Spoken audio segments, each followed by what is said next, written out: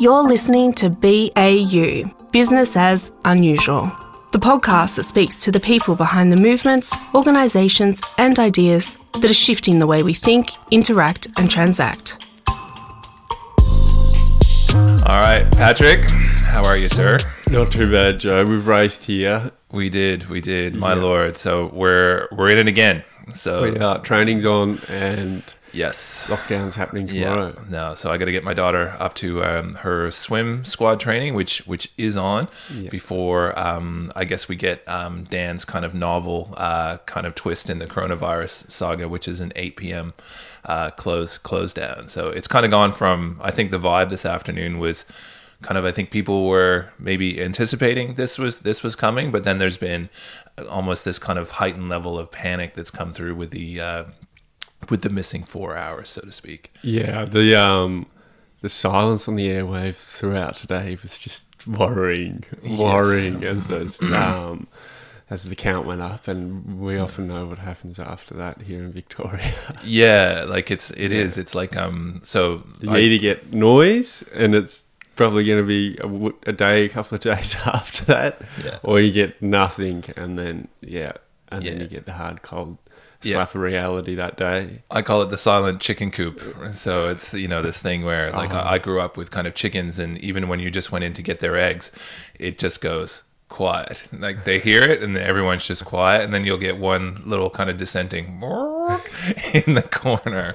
But anyway, so I'm obviously our kind of I guess our sentiment, I don't know. I'm broken up. I'm trying to actually hold it together. I'm trying to hold it together, but it's tough, isn't it? Like, I think it's just such a twist in your head. You get these things like, we were supposed to be doing like an offsite through work. So obviously that's all been, that was actually supposed to be tomorrow. Yeah. That's all been pulled back and then pushed online. And it's just this constant kind of redoing your life to fit something is, obviously there's bigger problems in the world. There's no doubt, but it's hard. It's a challenge. It is a challenge, and everyone experiences the challenge in such different ways. But there's no two ways about it, really, going around it. I think last episode we were talking about how it's like, or I compare it to going into a closet that you only visit when you're in it. You're never really around it. So before getting into the closet, you don't really remember what it was like, and then you get back in there and you're like, oh, dear. Yeah, but It's not Narnia's closet. No. It's not beautiful creatures running around and this great story. There's not a lot good. There's not a lot good in there. So obviously we'll do this. We'll make the best of it that we actually can. And I guess, hopefully I'll see you in 7 days. But that, again, I think, all of us as kind of Victorians, as well as kind of across the country, we all know that is, this tends to be a start point, and you pop up 4 weeks later if you're lucky. Yeah, a couple of hold downs. Yeah. So best of luck to you and the fam. Same to you. And today we're gonna get a little bit behind the scenes of Patrick. So I'm really curious, Pat, kind of if you can start off, like, I want to know a little bit about young Pat and kind of some of the kind of, the kind of shenanigans that you used to get up to. Because I think you've got this kind of way of looking at the world that I'm kind of really intrigued to know where that comes from. The way of looking at the world. Yes. Well, I don't know, it comes from, I went to one school my whole life. I was the Melbourne Rudolph Steiner School, shout out. Yeah, nice. Which is a different education, I suppose. It was very story-based. So everything we learned the ABC through stories. I remember K being a king, learning that two eagles were for E, double E, that's the sound of it. Cool. Yeah. And same with numbers, everything was story-tied. I think that sort of started my appreciation of how stories can communicate such key information. I was always the kid who'd put its hand up and say, I'll help whoever wasn't here fill you in on the story that was happening yesterday. Yep. And I could pretty much remember it word for word except for the key characters' names. Yep. And that's still true. Like to this day. That was the way I engaged with learning. I couldn't read for ages. At that school, you learn at your own pace. I had to teach myself how to read when I was in year 9. Like, I would go home. It was just getting to that point. I need to read. Like, everyone was very capable at my class, but I didn't realise I was dyslexic until I went to university. But just pushing through, that's what I tend to do to figure out a way. It was my mum's advice, actually said, just pretend to read a book, like just actually do the action. And if you can't read it, that's fine. Just move on through the words and see what happens. And I did that for a couple of months. And then in the end, it started clicking, and I would be in class and be able to actually comprehend what was on the board. But whenever I'd read a story out, I was always making up what I'd written.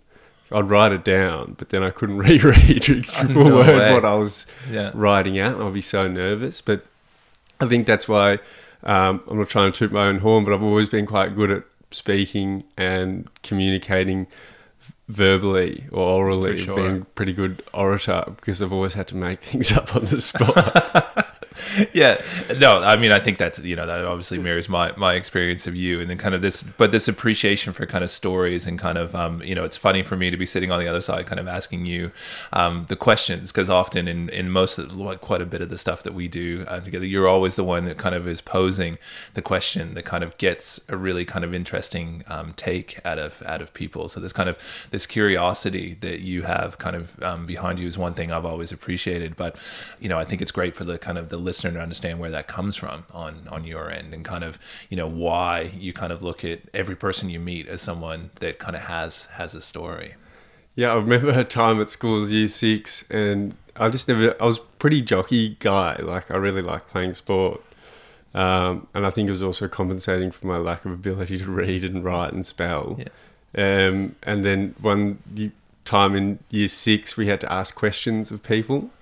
And once again, I just wouldn't sit down and be quiet. And it was one time the teacher gave me a comment saying, geez, you're quite good at asking questions. And yeah, I just always have been a curious kid, I suppose. I think everyone is, but often I'm not afraid to ask those questions. No, and I think that's the big difference, right? So perhaps you can talk a bit more about that, because I think everyone has questions, but you're one of the few people in life who always ask them.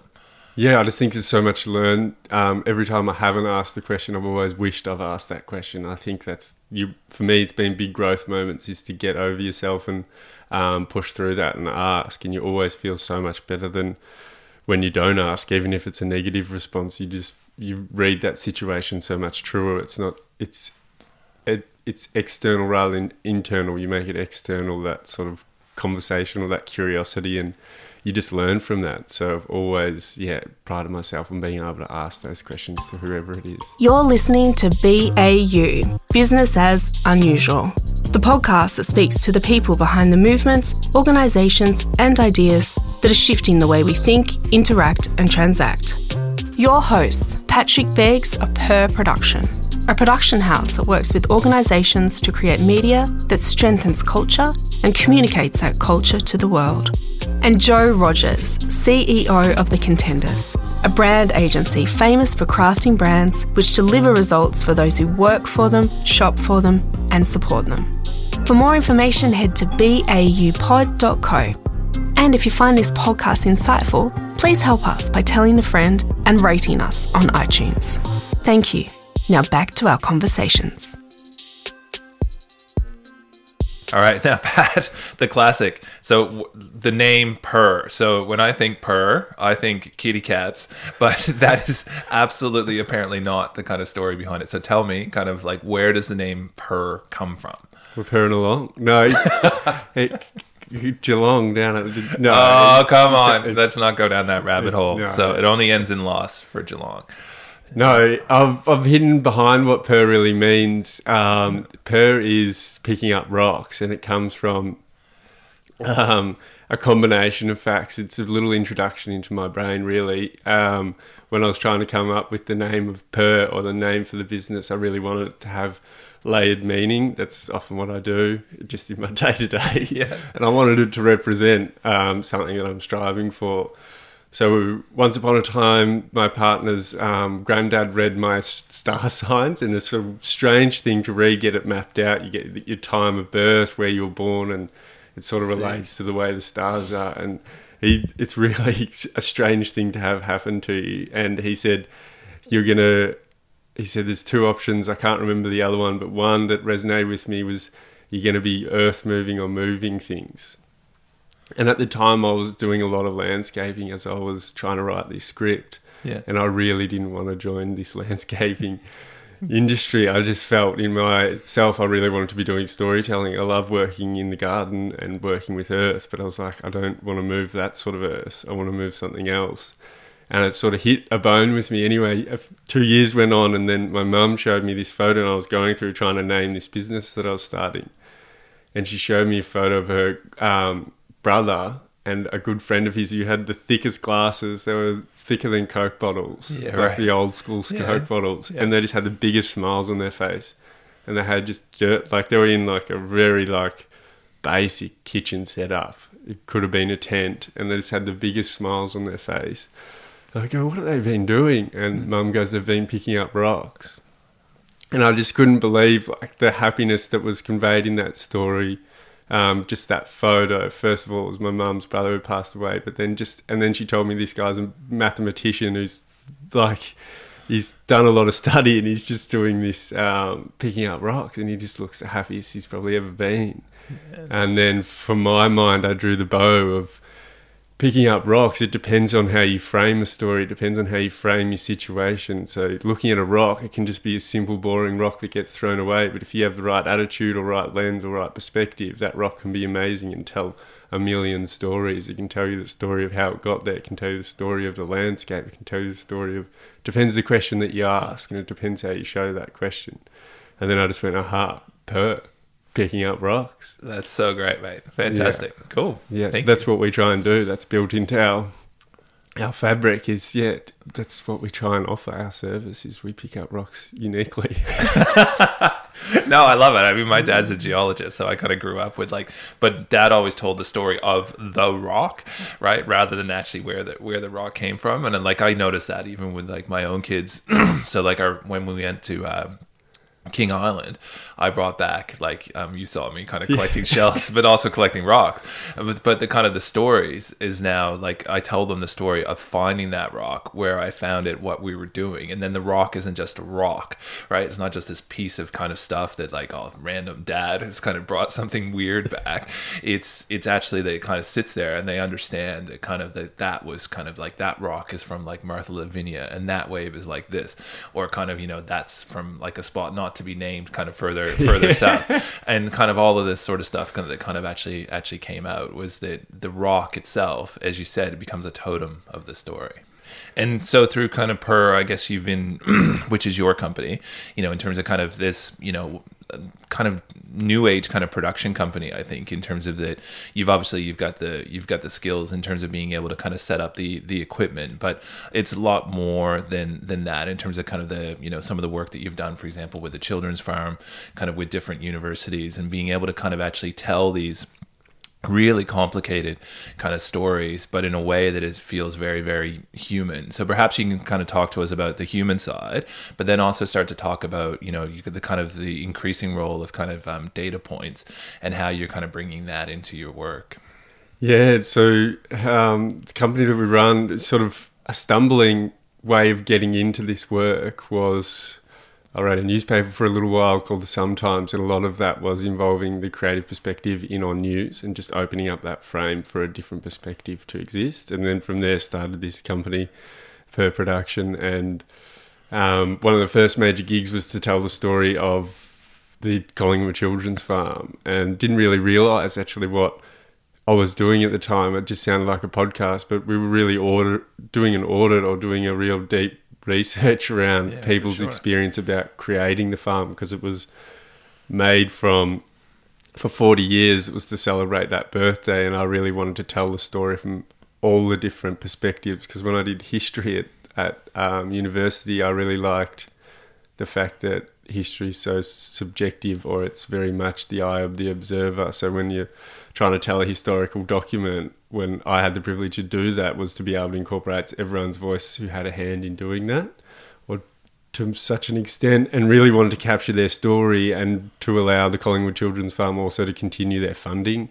So each data point, each story could then be relied upon to back up what they're doing, because they came from a social work background. That's how it was formed.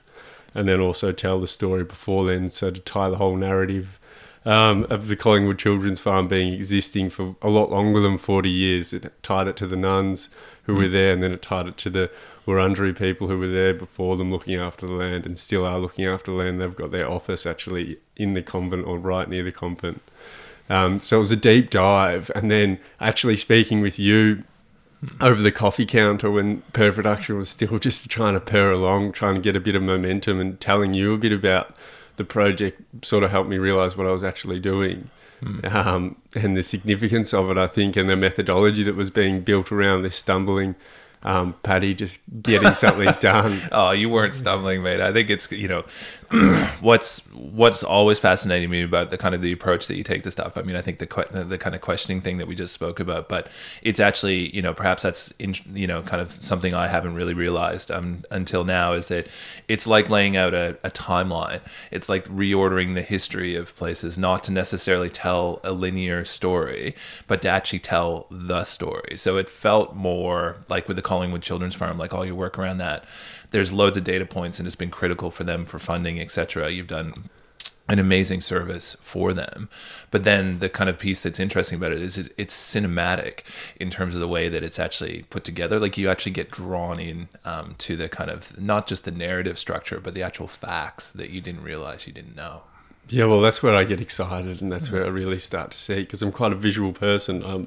I'll visualize things, and I nearly did my history thesis until a teacher told me to step back. That's when I realized I was, oh, no. She's like, man, I think you're dyslexic. I think if you're ever going to write this, I think you should do it like audio or some other way. And I was like, oh yeah, that's an interesting point. Or just do some media. I was like, yeah, fair enough. It's and so sat on that. I actually went away and said, stuff you, I'm going to write a play, and wrote a play for a year after that. But the way I visualize story is I hear audio is very visual.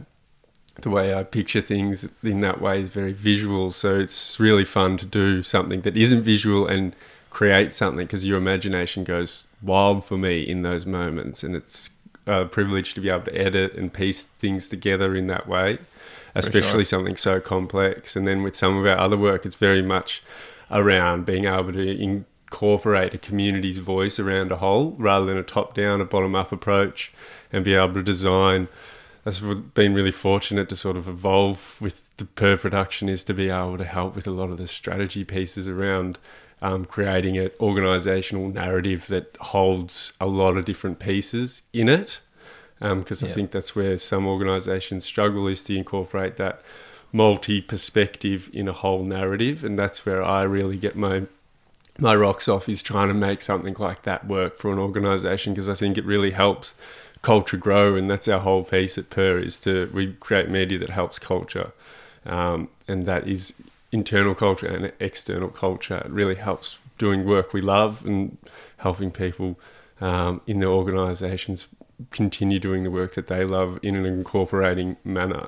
Cool. And like, how have you started to bring like things like data that are they're often seen as kind of less, like they're not cultural, right? It's not like the two of us kind of sitting here having a chat and there's totems, but the way that you're approaching that is about kind of, and I guess, you know, talk a little bit more about kind of how you're bringing that kind of visualization theory and kind of being able to tell a narrative to kind of all the stuff. I mean, you've taught me so much around kind of data storytelling over the last couple of years. So and kind of maybe you can speak to us a little bit about that. Well, at first it's just opening your eyes to what data can be, or what data can be.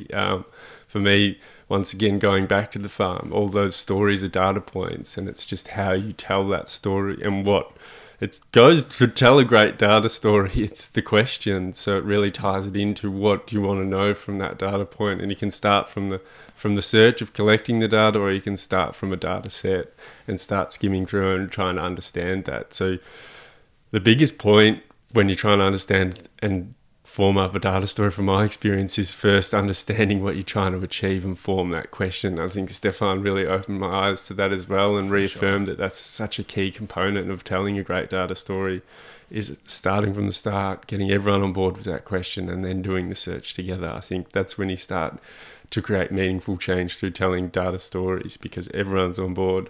So it's that initial work of getting all the stakeholders on board, and asking meaningful questions, and then us having the skills to sift through that data and open people's eyes up to what is a data point, and then being able to not only get the insight but also tell a story through that data, because that's when you start getting people on board that movement, on board that narrative, and resonating with it. And I think that's when strength and culture is formed from, and that's where it can lend itself. We've dived deep into data, and it is a funny old place. It's a new form of storytelling, or like storytelling reframed, really.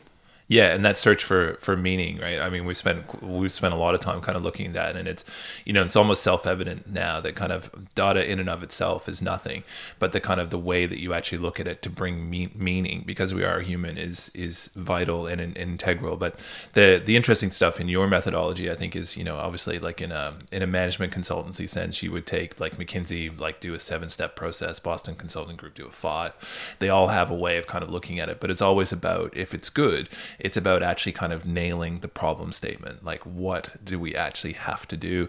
Design thinking is no different in terms of, but it tends to be a bit more kind of, you know, what's the end user's kind of pain point. So it's more free in terms of how it looks at it. But in your methodology, it's actually about that the answer is in the community, right? I mean, perhaps just talk a little bit more about that. Yeah, well, the answer is in the community participation, and then it's the answers in the community's perspective, and incorporating that in the end result. That's when it really works best, if you can do it that way and allow everyone to feel like they've had the say, and allow everyone to feel part of the narrative. That's like the true power that lies there. So if everyone can feel part of the narrative and help shape it, if that is the story and if that is the truth, which it most often is, because without everyone then there's nothing. Yeah. So if you can really tell that story well, then that's when you really do create a very inclusive culture where you can move the needle forward and change a few things and for the better if the right people are at the helm, I suppose. And often if they're asking that inclusive question, that is the case. It's so true. It's so true. No, and I think it's, you know, having kind of been fortunate enough to kind of, you know, participate with you in a few of those things, it's just, I mean, I think it's really quite unique in terms of the way that you're actually doing that. Because like in a lot of my work in the past, is that it's perspective, but there's still kind of hierarchy. But the way that you're doing it, which is kind of like everyone's kind of thing is then brought together at the end, is different. It's almost like doing a whole series of one-on-ones with everyone, and then you have this innate ability, which is kind of, you know, makes sense now in terms of kind of that you grew up in an environment that appreciated story, to be able to piece that all together, and then at the end of it you go, holy crap, right, I understand that now.